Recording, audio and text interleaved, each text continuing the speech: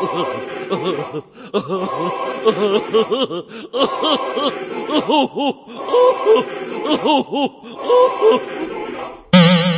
happy Easter, Star Up, Passover. This is our, in case anybody had too many peeps, is in a sugar-induced coma, had problems dying. This is our Easter Hangover show, and we're very thrilled with our own very own Easter buddy Greg, of course. Hi, too many mushrooms. I have risen. And we're very thrilled to have back. And he might have brought a special guest that we'll talk about later. I don't know for sure yet, but hopefully we can get him in. But we're the one, the only, ladies and gentlemen, the one, the only Billy McKee. Well, thank you. Thank you. As soon as your name was Billy, I just had to use that. I love Easter. You know, it's like Jesus was the original zombie, right? I mean, he was the very first, right? Yeah, more or less. I mean, Sam Kinison used to say, he had a bit about it, was like, you know, he's the only guy who can rise from the dead and not scare the hell out of everybody. Yeah, you think believe that. You know, do you have like a favorite Easter movie since you brought that up? Well, cartoon. Take cartoons. The Ten Commandments, they play that one every year, right? Yeah, that was on yesterday. Yeah. Was it? Yeah, Vincent Price is the evil, like, slave master guy, which is awesome. Yeah. Oh, really? I didn't even know. Me you know, either. it's been about a small 20 years. part. He's a small part. Yeah. So what did Joe Cocker say on his live album? Don't get hung up on Easter. Didn't he say that on Mad Dogs and Englishmen? Did he say that? I don't remember. I don't know why, but I thought he said something about Easter on there. Right. I don't know, but you were talking about, before we jump all around on here, about these cool re-releases, and you guys are talking about a little. Yeah, well, I've been trolling Amazon. Never give me an Amazon card, folks. So I tell you that right now. But no, it's really neat. There's I got a Cheap Trick set. That's a whiskey a go-go set from '77. So, do you know what that's called? The actual name of the CD? Because I'd like to look that one up and get it for myself. It's just the Cheap Trick at the Whiskey '77. Okay. Yeah. Cool. Yeah. Awesome. It's a black and white cover. And then I got the Humble Pie one, rocking the Fillmore, all 4 shows. So that was really neat. And that's a Japanese import, I guess. But that one is really cool because I've listened to 2 of the 4 discs so far, and it's interesting because, you know, they're all the same tunes each show, but the improv sections are all completely different, and a lot of stage banter that, you know, because you get so used to hearing the one record for 40 years. And that's the best part of the live show, you know. I mean, is that the improv parts. At least that's my favorite part of. And then the cool thing is they switch it up every night. Humble Pie, right? Right. And the same thing with that Cheap Trick. It's like there's a few different songs here and there, but they'll play the songs kind of the same but kind of different. And I mean, and what I like about that album is it's warts and all. Like Xander's voice goes out a couple times because he's straining.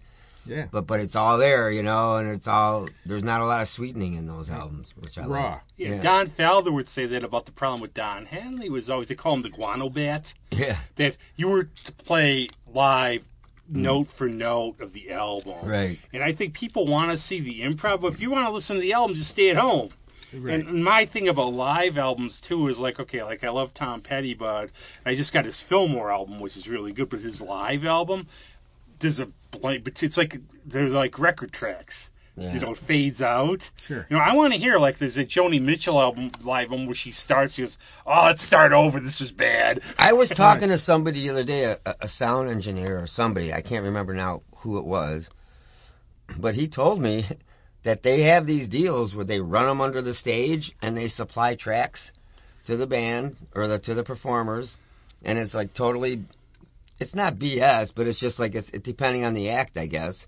They just dance to the tracks or whatever it is, or they're helping tracks. Well, now there's all these big controversies, quote unquote, air quotes, about backing tracks or people aren't playing or singing or everything else. You know, but what you can do. But we recently just had St. Patrick's Day. What has the little leprechaun here been doing for St. Patrick's Day? What were you doing this year? Well, what I was doing, right directly after the parade, I played at the Hyatt downtown, which was a great built-in crowd.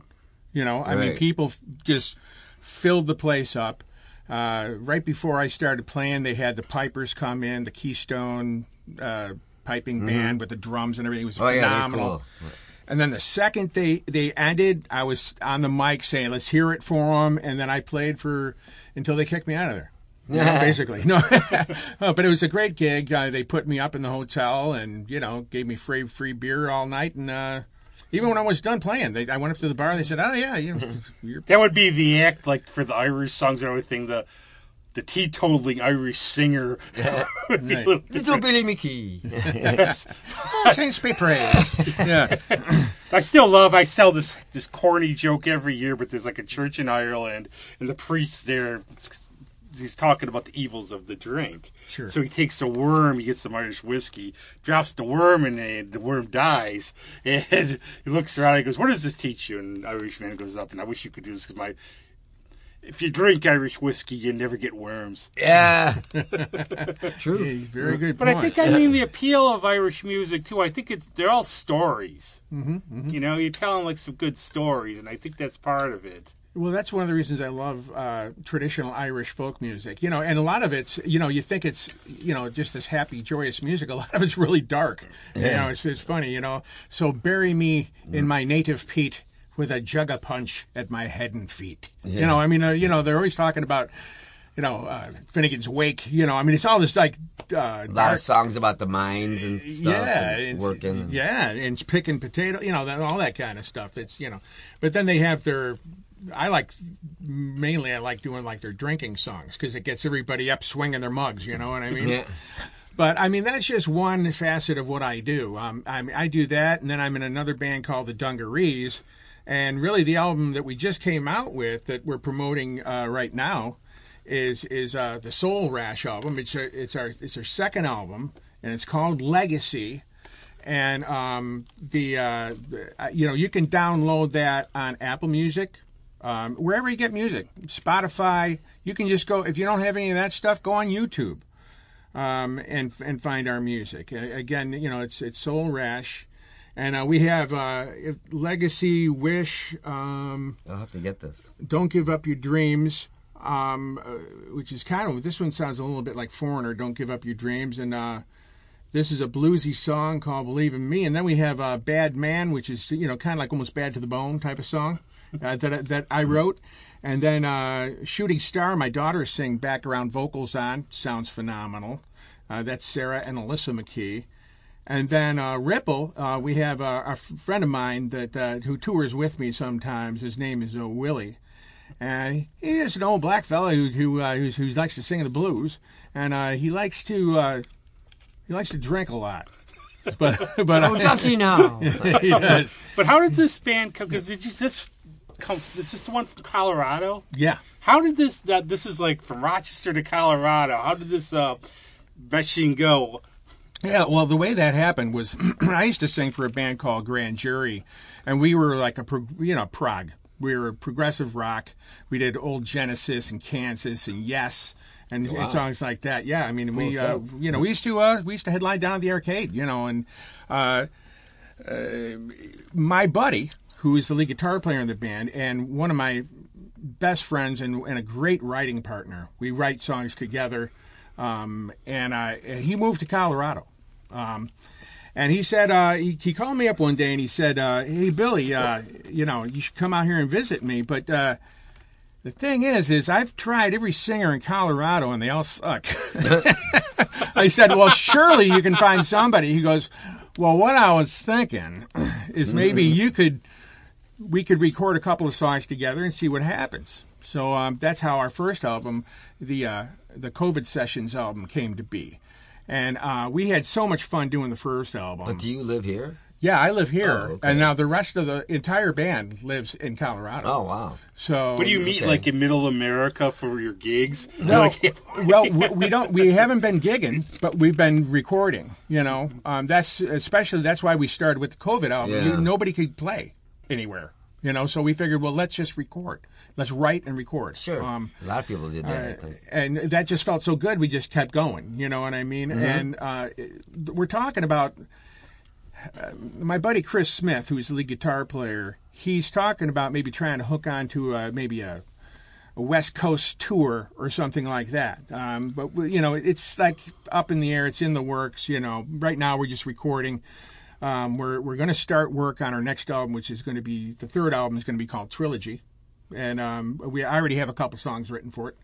And so does he. He's got some stuff that he's working on. So we're going to probably get together over the summer and really, hammer through these songs. I'll fly out to Colorado for a couple weeks and party with the boys and get some songs down. Watch out for those chocolate bars in Colorado. Yeah, absolutely, man. Sure. I can't. I've been holding it in. I can't. I've been holding this one in as soon as you said grand jury. Yeah.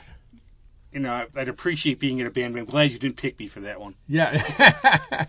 Yeah, well, we were a good band. That's back when we used to say court is now in session. We used to say that. You come like in robes and stuff. I did. Prog rock band, do the whole theatrical stuff. The way we started is we had like a pedestal out there, like a place you'd come out and do a speech.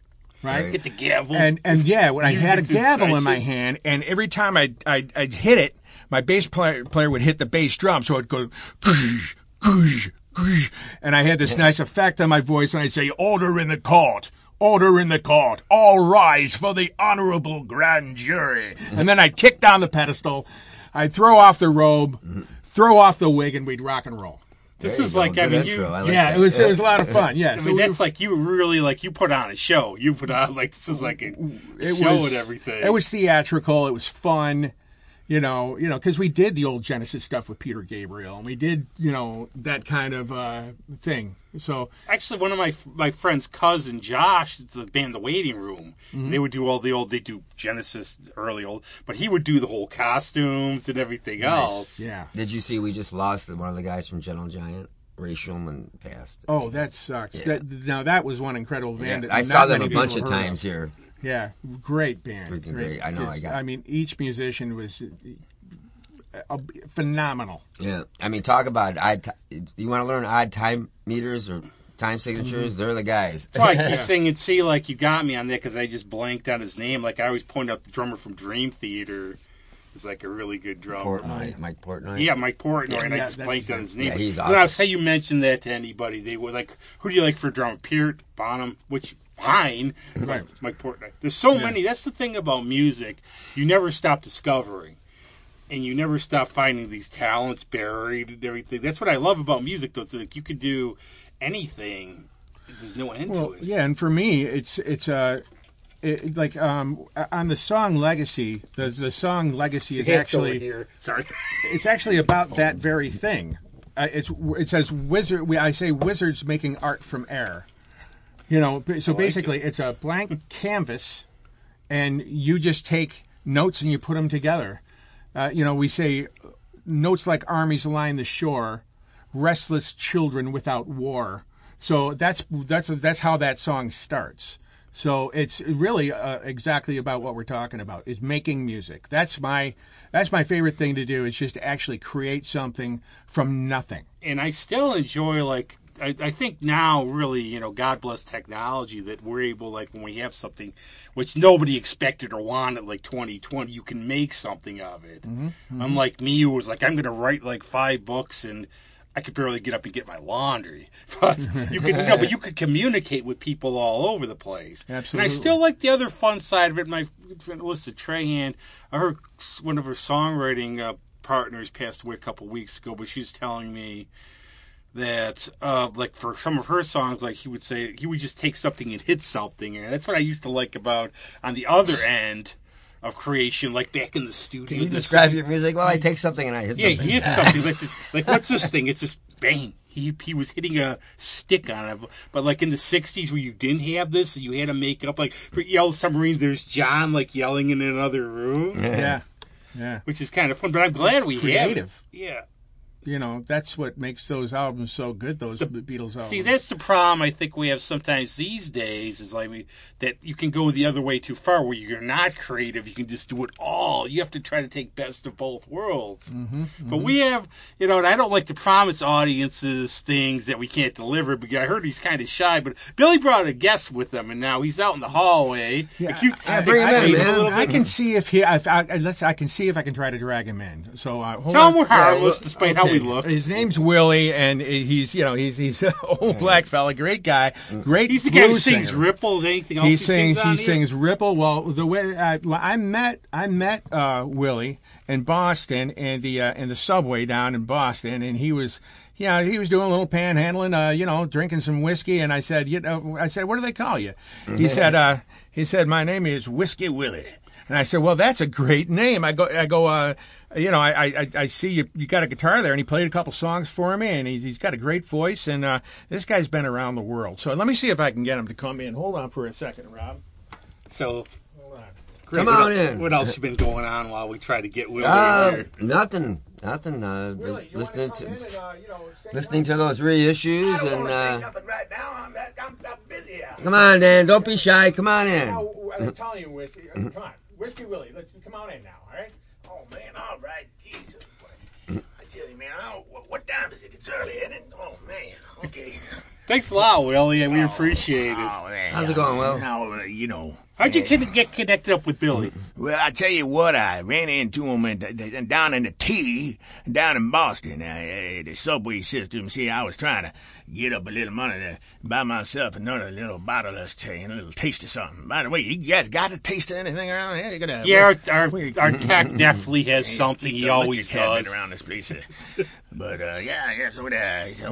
so I met him down there in the T, and we just kept in touch all these years, I've heard you've pretty much met everybody. I've heard you met Elvis, some of these other bluesmen. Oh yeah, Elvis. Any good story about him or anything It was sure. I tell you, I was stationed. I was in the army over there in Hamburg, Germany, and there was some little band that called themselves the Ants or the Beatles or something like that, and then one of the boys got ill one night, and they called me up, and I played with some I think one of the guys was Ringo or something like that, and so I played a few songs with those boys, help them out, and then and done the young man they call him Elvis Presley shows up at the show, gets up and does a few songs with us too.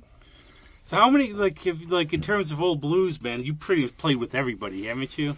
Oh yeah, they go Muddy Stinky Bottom now. Yeah, I played with him, and what was his name?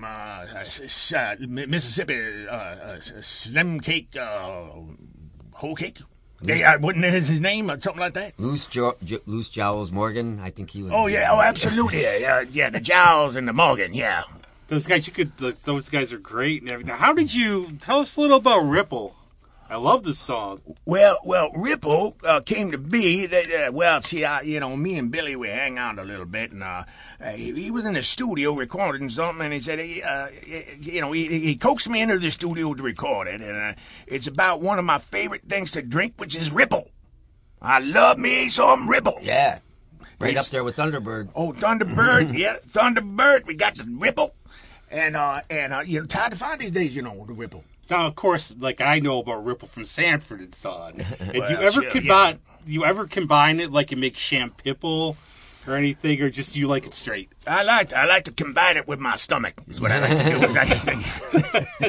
That's the best. And get diarrhea. That's the best combination. It's the best combination I've found so far. But I tell you, I've been around this crazy old world, and they ain't a better wine out there than the Ripple.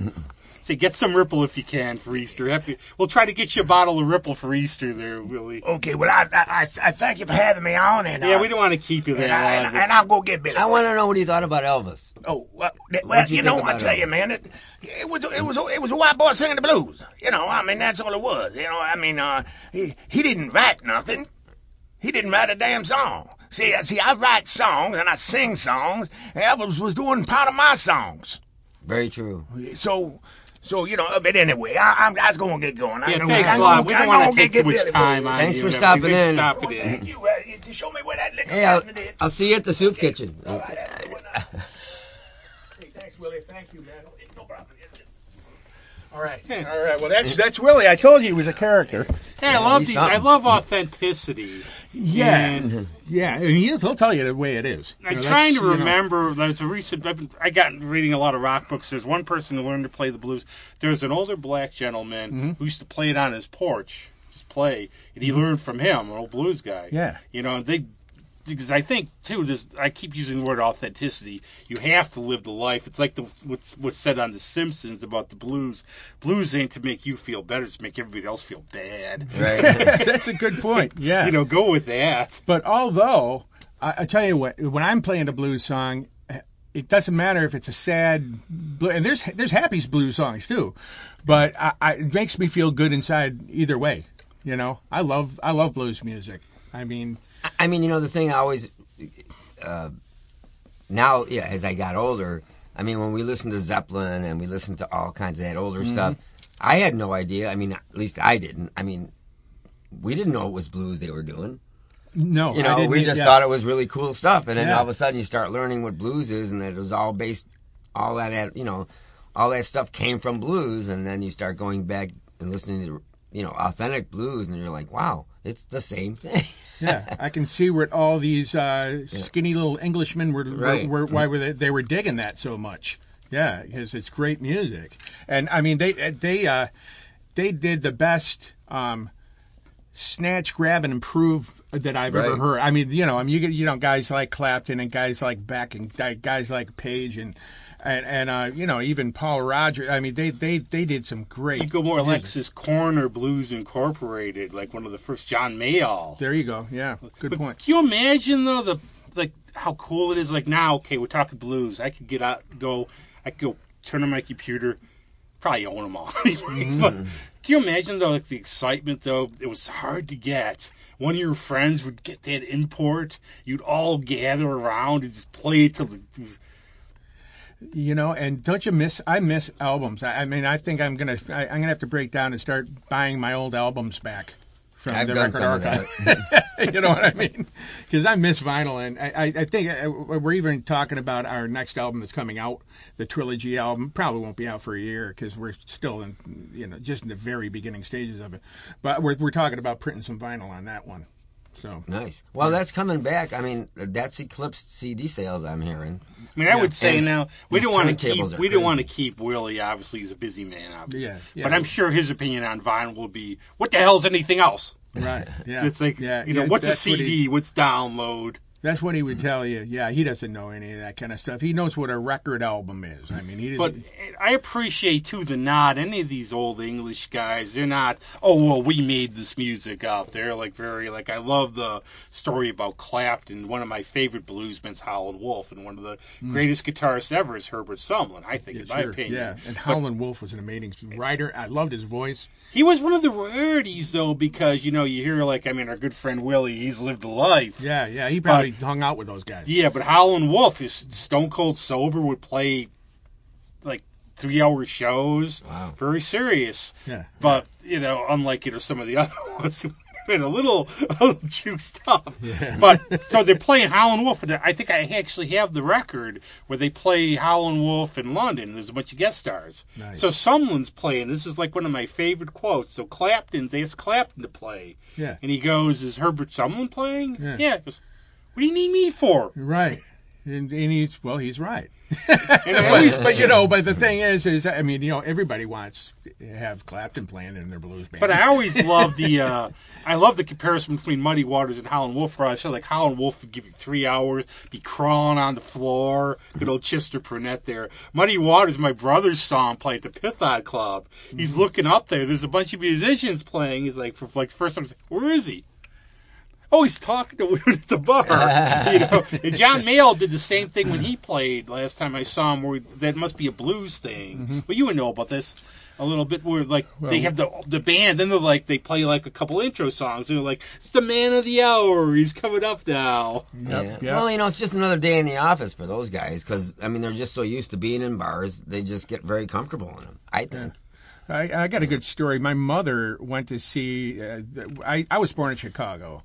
But apparently her and my father, who was a bass player, went to see Miles Davis, and he was at the bar drunk, and the band's playing, and she actually approached him and said, When, you know, I came to see Miles Davis play some trumpet here, you know, right. And I was appreciating some balls, man, you know.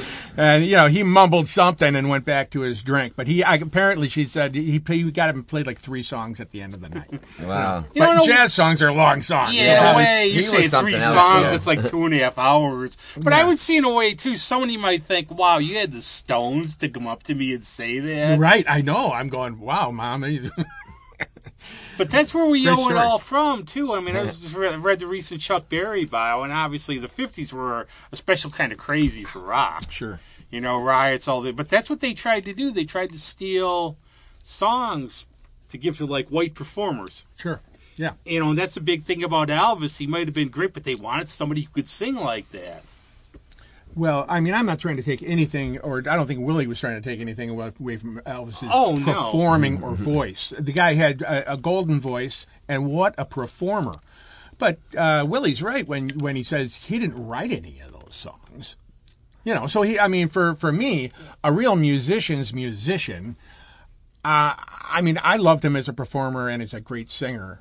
But, I mean, I don't really think that, you know, I'm more of a writer myself, so I have more utmost respect for people who write their own That's like music. Brian Jones say he had no respect for anybody who didn't play an instrument. Well, he would have given me a bye because I do a podcast, wink. But like Chuck Berry said, you know, you have to listen to every one of my lyrics.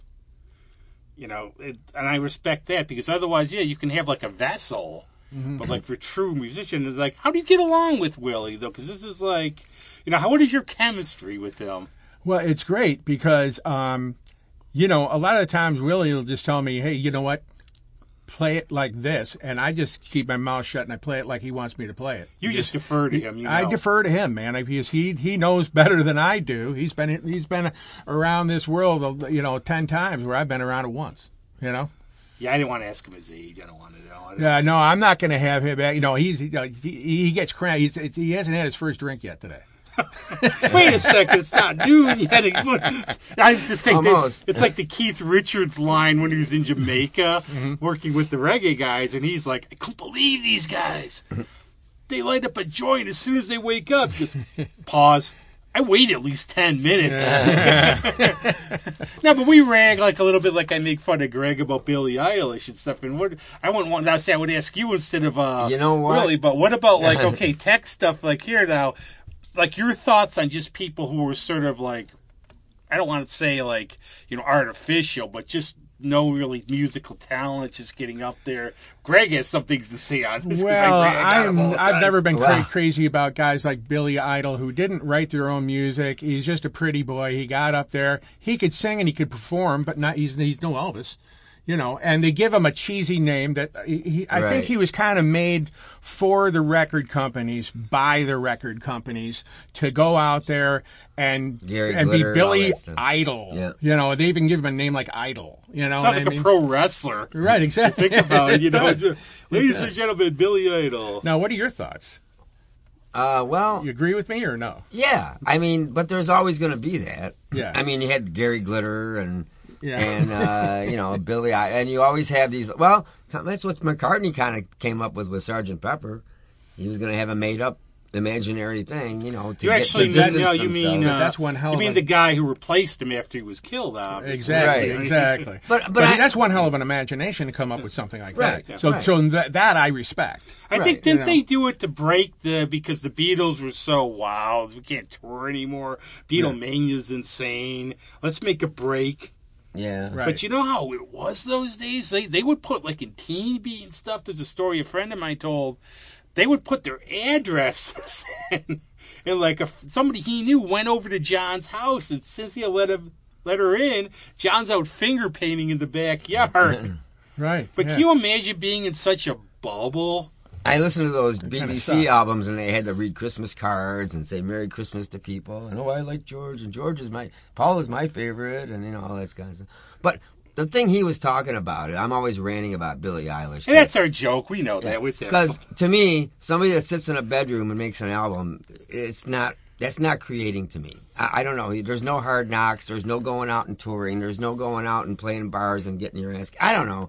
It just seems like it's a shortcut, and it's a kind of a less meaningful way to do it. Well, there's a term, River Lynch used it when he was on the show, and I forget what it's called, but it's like manufactured stars. Yeah, and more I'm or not less. going to take away from like Taylor Swift. I think she's got a lot of talent. We share birthdays, so obviously I have a little kinship. Well, but she is her touring. parents really pushed, Yeah. her parents, Yeah. and they had connections, and they really pushed. So it's anytime you hear like, well, they came from the gutter and they didn't make anything. A lot of times it's just manufactured. And that's the biz. I think Britney Spears kind of started that stuff too. Yeah, but now Britney, she's more of a performer than Right. Taylor Swift. She does write her songs, Yeah. so I have respect for that, and that she's got a great voice, and she can really play the guitar, and she's so I mean she's a real talent. But I read Noel Monk's book about when he was manager of Van Halen, and they said like what you had to do, like Fair Warning was a little darker, so it wasn't really selling that well. So what did you do? You had to bribe the DJs. With various stuff, and then Styx they would did the same thing. Yeah, you have, So I heard all about bribe 'em with Styx. cocaine. I heard all about Styx. Yeah. Well, it depended who you were. Yeah. But like, go. Yeah, exactly. But that's what they did Snowblind. because they were looking at Fair Warning. Yeah, it's a darker kind of album. I love jazz. that album. I know. I would it's one of my put that. favorite ones. I would say their first album's still my favorite. That might be number 2. But they had to go bribe DJs so they would start playing it. So that's just, it's the nature of the beast, unfortunately, how the industry is. But like it had to be like in those days, like in the 50s and 60s, like reading Fats Domino shows caused riots, reading Bill Wyman's book on the Stones in the 60s. Every show was like a riot. Like the one in Rochester where Keith was calling us lame because they had to stop the show after 5 gigs. Yeah. So that's like Well, rock look at and what roll. happened with the Beatles in the Philippines and all that. Manila and, freaking death threats and whatever else was going on back then. Yeah, that whole Jesus thing, the Beatles are bigger than Jesus. Lennon, Lennon was right at that point in time. Nobody what they understood said, what he they meant. didn't get- Yeah, I understood what he See, meant. the problem was, it was like, it's like, that Jack Crick stuff. We all know Jack Crick if you don't think he did it. Whenever you've gone to shows, like especially in the 80s, when anybody give you those pamphlets with the little things about going to hell, it's like, he was a cartoonist who did that stuff. But what John was just saying, they heard the word Jesus, and hello, Jesus. He just meant more Mister, popular, but very he meant literally. more popular. Yeah, That's what he all wasn't he was saying. Yeah. But people, I think, people want to have, throughout all years, people want to have stuff to complain about. They don't want to listen. And if you really want to dig into that, he was probably trying to say that people are losing religion. Right. Maybe that's what he was getting at, is that, we're so important, but what about, we're more important than probably the most important thing that you should be thinking about. Right, yeah, I think he was trying to say something like that. I remember the press conference, and he was like, I wasn't trying to say we were bigger or better. Yeah. But he had to try a little damage control after that. Oh, But, definitely. A lot of people were burning the Beatles albums in the street and everything. And having said the Billie Eilish rant this week, again, our fans expect it. I was watching some show, now I can't remember the show, but it was about this guy, and he was getting dressed up, and he was like a Wall Street dude, and, but he was kind of like, it was like one of those police procedural shows, and he was going to abduct this, I don't know, anyway. But the point is, he's a narcissist. That narrows it down. He's kind of a narcissist, and he's getting all ready, and he's, perfect looking and whatnot. And some really cool song was playing, and it had the subtitles, and I was doing something, so I thought, wow, that song's cool. So I went back, and I'll be damned, it was a Billie Eilish song. So there you go. So she got me. Damn it, she got me. Yeah. Well, say what you want, and I agree with you about you can't really sing the blues until you've lived them, right? You know what I mean? And I think that's what your point is, right? Yeah, I mean, if you really, and there's just it's kind of like handing a kid everything without having them work for it. No, it's my snarkiness. Nobody gets the reference because, I love the film Ghost World, but like for being a music person, the whole Blues Hammer thing, when I saw it, I almost fell off the, you haven't seen it, I take it. I have not. No. Oh, it's about, he's a guy's like a record collector, and he like meets this girl, and he wants to see this old blues man, be like Willie. Yeah. But now imagine Willie playing at a sports bar. Right. So he's got this old album. He's like, there's only like 10 in existence. He'll be shocked to see it. So there's this old blues man, and he introduces her, number one, The Devil Got My Woman by Robert Johnson. And she plays it over and over and over. But they go out to see him. He's playing. They're all talking, drinking, and this woman comes up to him. Have you ever seen Blues Hammer? They're really great. So the blues man stops. I don't know his name. It's just thank you. Nods polite. Yep. Then the blues, we're gonna get down with some authentic Delta blues. So we've been plowing and making cotton all night long, and it's like everybody's dancing.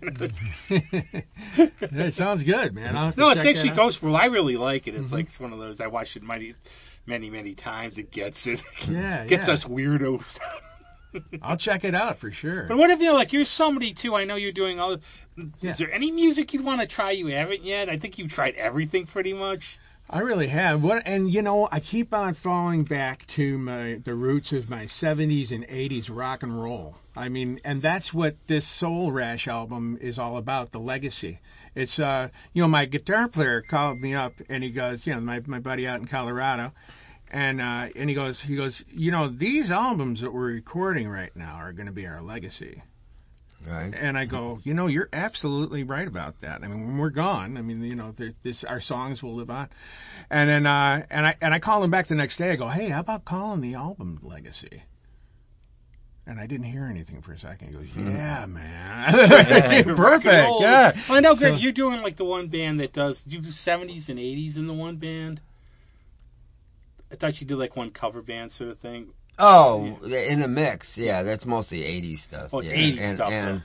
And some, there is some 70s like REO and things like that, and Foreigner. But yeah, I mean, that stuff still seems to work. I mean, and I enjoy playing it because they're just good songs. Well, what it is there's a market for this music, right? And so we're writing stuff that we want to hear. You know what I mean? If I was a listener, what would I want to hear at my age? It's right on this album now. You know what I mean? And it's right on our first album. So, we haven't changed. We still like making the same music that we did back in the late 70s and early 80s is when we were really peaking, right? Right through almost all the 80s we were around making music. And, it just feels good to just put this at, we got CDs. You can swing by my store down in Henrietta. It's called the Vacuum Center and pick up a CD if you want to, or you can order mine. He's sucking you in right now, folks. Oh. Yeah. But that's right, man. No, you can get a whole bunch of goody stuff down there. Otherwise, get yourself a vacuum when you get a CD. And he won't hose you. Exactly, I will not.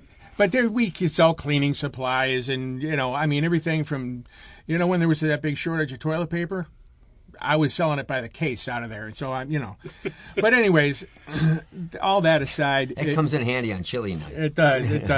You're cleaning up on the bad music now. Exactly. You know what I picture too? I want to hear music sometimes that reminds me of like when I used to be a kid and I would get all excited. Well, look who's coming to town. Look who's coming to town. You'd have like my mom. I could be in school. I'd cut class. Yeah. And my mom would go down to buy tickets for us. Yeah. We could play because they were like, oh, they went up to $12 now. Yeah. Imagine. But that whole feel like when you got all that anticipation, the whole month you'd be playing the band songs.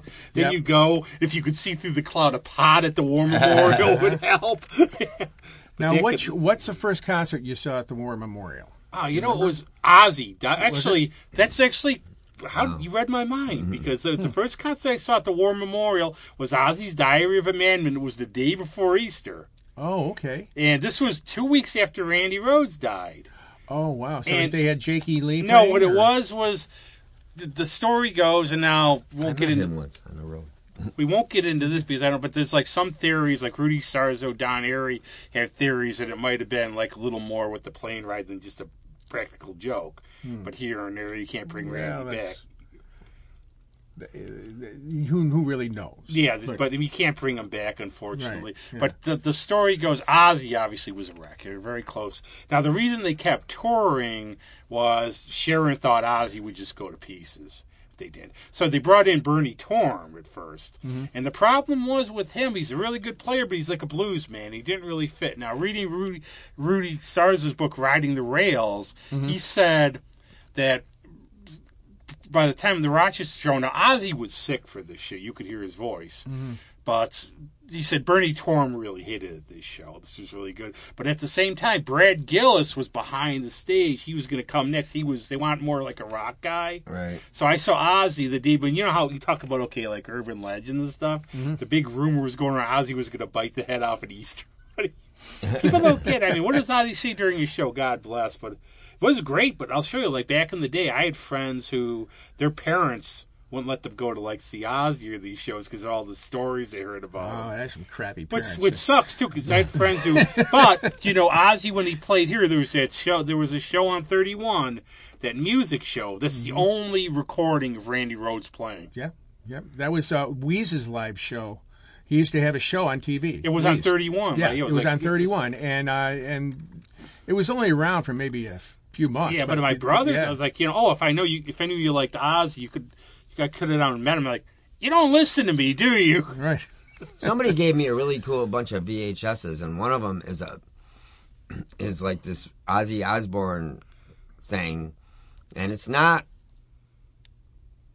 I watched it. It's not like some record produced thing. It's like a privately done retrospective or something. But it's really, really good because it's not flashy or anything. It's really, really good. They're re-releasing Live Evil with Dio now, 40th anniversary. Oh, yeah?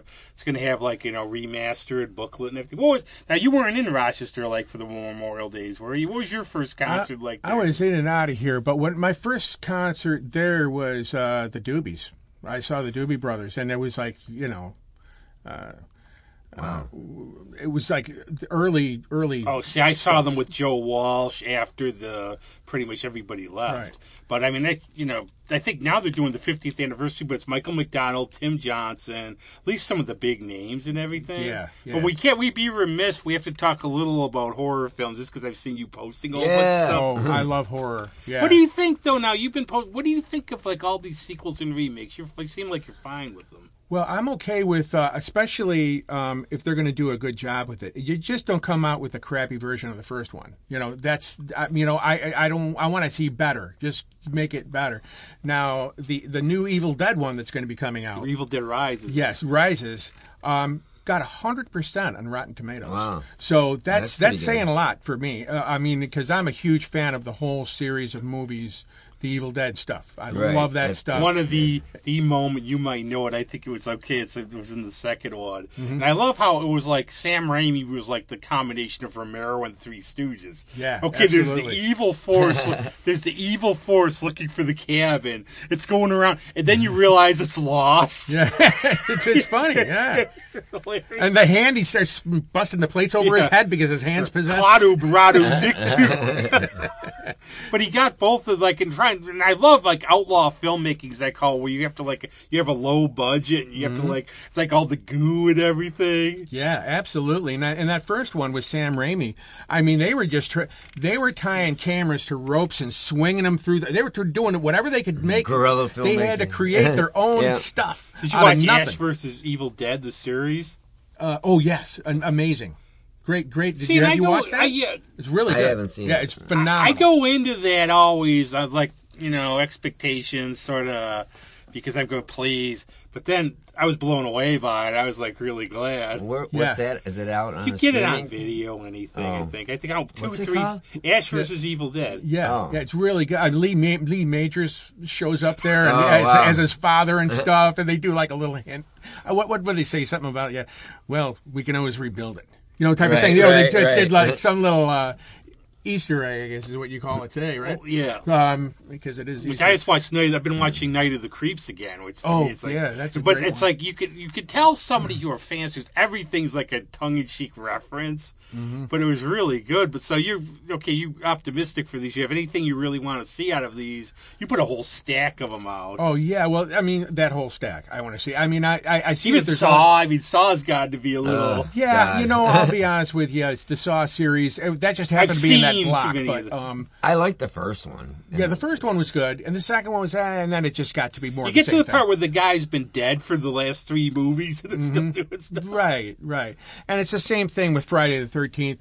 Yeah. I don't care to see another one of those. It's just a slasher guy going around with the death count ones. I like when I first saw Nightmare on Elm Street, it scared the shit out of me because it was like. I thought the fourth one was it the Dream something. Dream Master. That was Dream pretty good. Warriors. Warriors was 3. Yeah, that was good. Yeah. I Great. thought Remember, that did was you ever excellent. go? You were in Chicago partly, but for us, like when we were younger, Stone Ridge Theater. the midnight movies. And I wish somebody would do like midnight movies, or even do, you know, it'd be awesome. Like have movies, have a band play, like maybe at 11 for an hour, and then have a midnight movie. But during Dream Warriors, okay, we go in there. And we saw it twice in a row. Our friends came back. Yeah. Okay, so you know the one part where they're going, okay, 10, 9, 8. Somebody blew an air horn. I think the cinema did that a long time ago. I know the Coronet Theater on Thurston Road. I saw Magical Mystery Tour there, and Reefer Madness or something like at midnight. See, they back in the day. That. And I remember going to see The Song Remains the Same at midnight. And going, wow, this is amazing. Okay, I have the best story for that one. Yeah, go ahead. So our good friend, the Baron Steve Litvak, he's a big guest on the show. So he goes to see it. He's on acid. Oh. He goes, he notices Robert Plant's Percy. Yeah, right. He's freaking out at it. No, but they had them all. They had Song Remains the Same, The Wall. But I would love if somebody like has a theater out there and he wants, you know, have a band play at 11 for an hour and then show a cool movie. Yeah, have like a Zeppelin cover band play and then show The Song Remains the Same. Yeah, but would Willie show up like for a blues movie, or is he like one of those difficult? Well, you know, the thing is all you have to do is offer Willie a bottle of anything and he'll be there. Yeah, we had a little line coming up to the studio. Here's some witch hazel. Exactly. I think he's out there panhandling right now. But anyway, so yeah. But I think that's a brilliant idea. I think if, you know, what's that old theater down there downtown? At the cinema. Yeah, the cinema. They reopened, too. And actually, they really, like, I'm involved with the Submarine School of Music, Ben and Katie Morey, great organization. Yeah. They would put on, before, of course, the C Word in 2020, they would do, for, like, benefit shows. They did The Point, which was really cool, and they sort of, and Michaela Davis, Kurt Johnson, all of them, they acted it out. Nice. But they did Nosferatu, and they played along Nosferatu. Nice. And I want to, like, I think if we could combine that stuff, I think people would really dig it. That's how I think. I think there's a big market for that. And I'm big for anything that'll, like, push music, give more music jobs, and everything else. And I think all you need is, you don't need, like, 100,000 people, like, for a crowd. You just need a bunch of people who dig it. That's all you need. The trouble is, you got to get people to go out to those things, and more and more like me. I mean, I admit, going out. I admit, like this one thing I do, this show, I try to promote all the bands and everybody I know, but I just can't go out as much anymore. Yeah. I'm like hanging like by a thread. I feel like Willie before he has his first drink. I just went through that kind of last night. I worked all day, and I would like to have gone out someplace, but I was just too beat up. And then I had to be here, so. Oh, I'm sorry. Yeah, and you're screwing up all my fun. That's what you're here for, to be the sidekick and try to ruin your life. No, but remember the old days? To become one of those people. Like last night, I was talking to a friend, going, "Remember, like Billy and I were talking about this before the show. Remember the old days? We wouldn't start playing till midnight or 1. You know, you go on. Now it's like, okay, is it 8:00? I think Buffalo still does that. You know, I'm more into like. I'm more into Lawrence. Yeah, I mean, you got to play until 4:00 in the morning. And they have, like, what I used to hear, maybe it's different now. This was a little while back. I used to go out with Fox 45 for like house shows. They do a lot of house shows there too.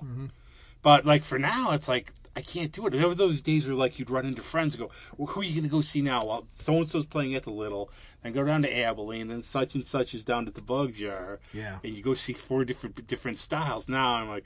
Oh, like the last couple of days, my friends were in town. There are shows, and I go, "How you doing?" You're getting old's a bitch. Yeah. Ask Willie. Yeah, but I think Willie's one of those guys. If I met him when he was like 10, he'd probably look like Walter Brennan. He'd still say rough voice. You ever like think like a Walter Brennan? Those type of guys. They were born looking like that. You ever see Walter Brennan in older movies though? He was actually pretty spry. Really? That's shocking. He wasn't born old? No. I've seen him in some old movies, and he's pretty good. So thanks. I mean, this has been really fun as always. Yeah. Especially bringing a really special. I always love when we can get like really like living legends. Yeah. And I know he seemed like a little trepidatious, but I don't think he hated our guts or anything when he came on. Well, he'll let me know. He's out there complaining about the $10 cup of coffee. He's a whiner. If I had Mad Dog flavored Peeps, I would have given it to him. So you said something earlier. It got me thinking right away of blues songs. So you said I was born in Chicago. So I was thinking I was born in Chicago, 1941. You know, you could write a song on the spot. You absolutely could do that. There would be like something, maybe down the line, take like a blues album, put like try to do a style from all different parts of the country. Like how Chicago blues are different from St. Louis blues. Absolutely. From Mississippi blues. Yeah. Well, I wrote a blues song. I have this other album out. It's the Dungarees. And we have to. Oh, the good old Dungarees. How's the Leprechaun mascot doing? Oh, he's doing good, man. Liam is his name. But I do a song called Midnight Moonshine, and you can also look that up on Spotify or Apple Music or anything. But just you gotta type in Billy McKee and the Dungarees to be able to find the stuff. Otherwise, you get Levi jeans or something. Right. Yeah. Well, basically, it's like an old blues song. It goes, headed down to Memphis, and I can't even remember all the lyrics, but off the top of my head. But I think the midnight train to Memphis. If you're doing something with Willie, if he doesn't throw a bottle at you because you messed up, and then you made me waste that. Yeah. But that was great having you. Now I guess you're going to play a song for us. Yes, I am. This one, I'm going to play this acoustically live here. But this is on the new Soul Rash album. Where can you get that around here? You can either stop by my store. I think you can get them on Amazon. Okay. Or you can just download the music from your favorite wherever. I find holding the Soul Rash thing, I also feel like I'm itching. Yeah. Oh yeah. Well, you're itching to hear it. Oh. So you have to be used to the bad attempted humor right now. It's like, okay, what's green and wiggles its hips? Elvis Parsley. Well, the reason we call it Soul Rash is because we weren't able to get together and make music, and we felt like there was a rash on our soul. And that's why we actually originally, that's where the name came from. I love the best names to me, the best names sometimes are things that it's like they just pop, all of a sudden, it's right. It's like you're thinking, it's like it's right. But what are you now? So this next song is going to be, Shooting Star, or some people will call it You Hit Me Like a Shooting Star. And it's basically the travels of a woman's soul. And I have my daughters on the album singing background vocals with me, Sarah and Alyssa McKee, and they're twins, and their voices sound angelic on the album. But I'm going to do you an acoustic version of it right now. So, all right. Well, I just think you take it like, is Willie staying in town, or is he going? Because while you're playing, I'll take him down to the liquor store while you're playing the song. Absolutely. Our treat on the carnival. Okay, sounds good. All right, well, I'll tell you what. You go get Willie, and I'll go grab my guitar, and we'll get playing. Okay? Awesome. Right. Thanks a lot. Okay. Billy McKee coming up. Okay, thank you. See?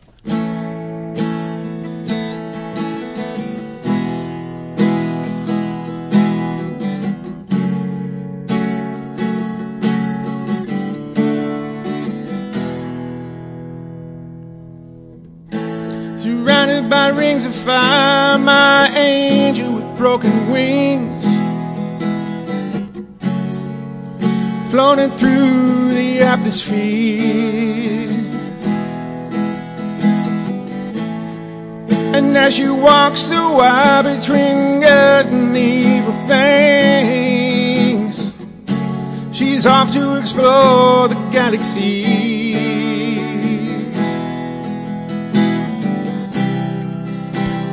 Hit me like a shooting star, lost inside your light.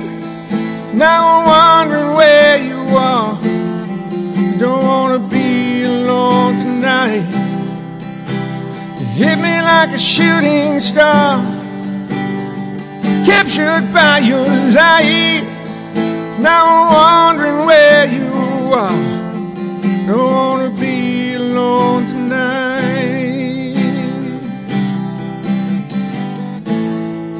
And like I never seen, she flies through her world of broken dreams, and back through my fantasies. I across the Milky Way and twice around the moon. Back to her mansion, my sorceress of passion, baby. You hit me like a shooting star, captured by your light. Now I'm wondering where you are. Don't wanna be alone tonight. You hit me like a shooting star, lost inside your light. Now I'm wondering where you are. Don't wanna be alone tonight. Back on earth where you were meant to be. Somehow you made it through all the space debris. Now you are my world, you are my galaxy. Our love will carry on for eternity. You hit me like a shooting star, surrounded by your light. Now I'm wondering where you are. Don't wanna be alone. You hit me like a shooting star, wrapped around your